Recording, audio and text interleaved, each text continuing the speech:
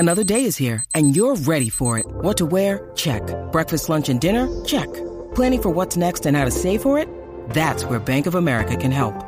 For your financial to-dos, Bank of America has experts ready to help get you closer to your goals. Get started at one of our local financial centers or 24/7 in our mobile banking app. Find a location near you at bankofamerica.com/talktous. What would you like the power to do? Mobile banking requires downloading the app and is only available for select devices. Message and data rates may apply. Bank of America N.A., member FDIC.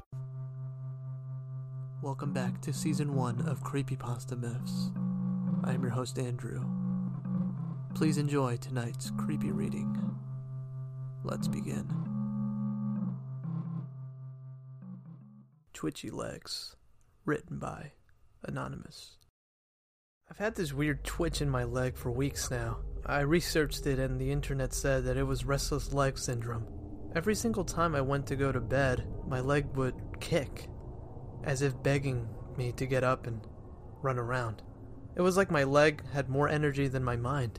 It's been annoying, so I started taking potassium pills and other kinds of vitamins to make it stop. Well, it's been a day since I started taking the vitamins and the restless leg stopped. Except now I keep waking up with bruises all over my legs and I wake up with fresh cuts too. That isn't the weird part though. I'm used to waking up with random bruises. I bruise so easily I could be sitting on my desk, get up and somehow bruise my arm by bumping into my chair. But these bruises I wake up to now aren't like typical bruises where I slam my legs against the wall in my sleep. I swear these bruises look like fingers and claw scrapings down my calves. I'm starting to think that maybe there was a reason for my twitchy leg.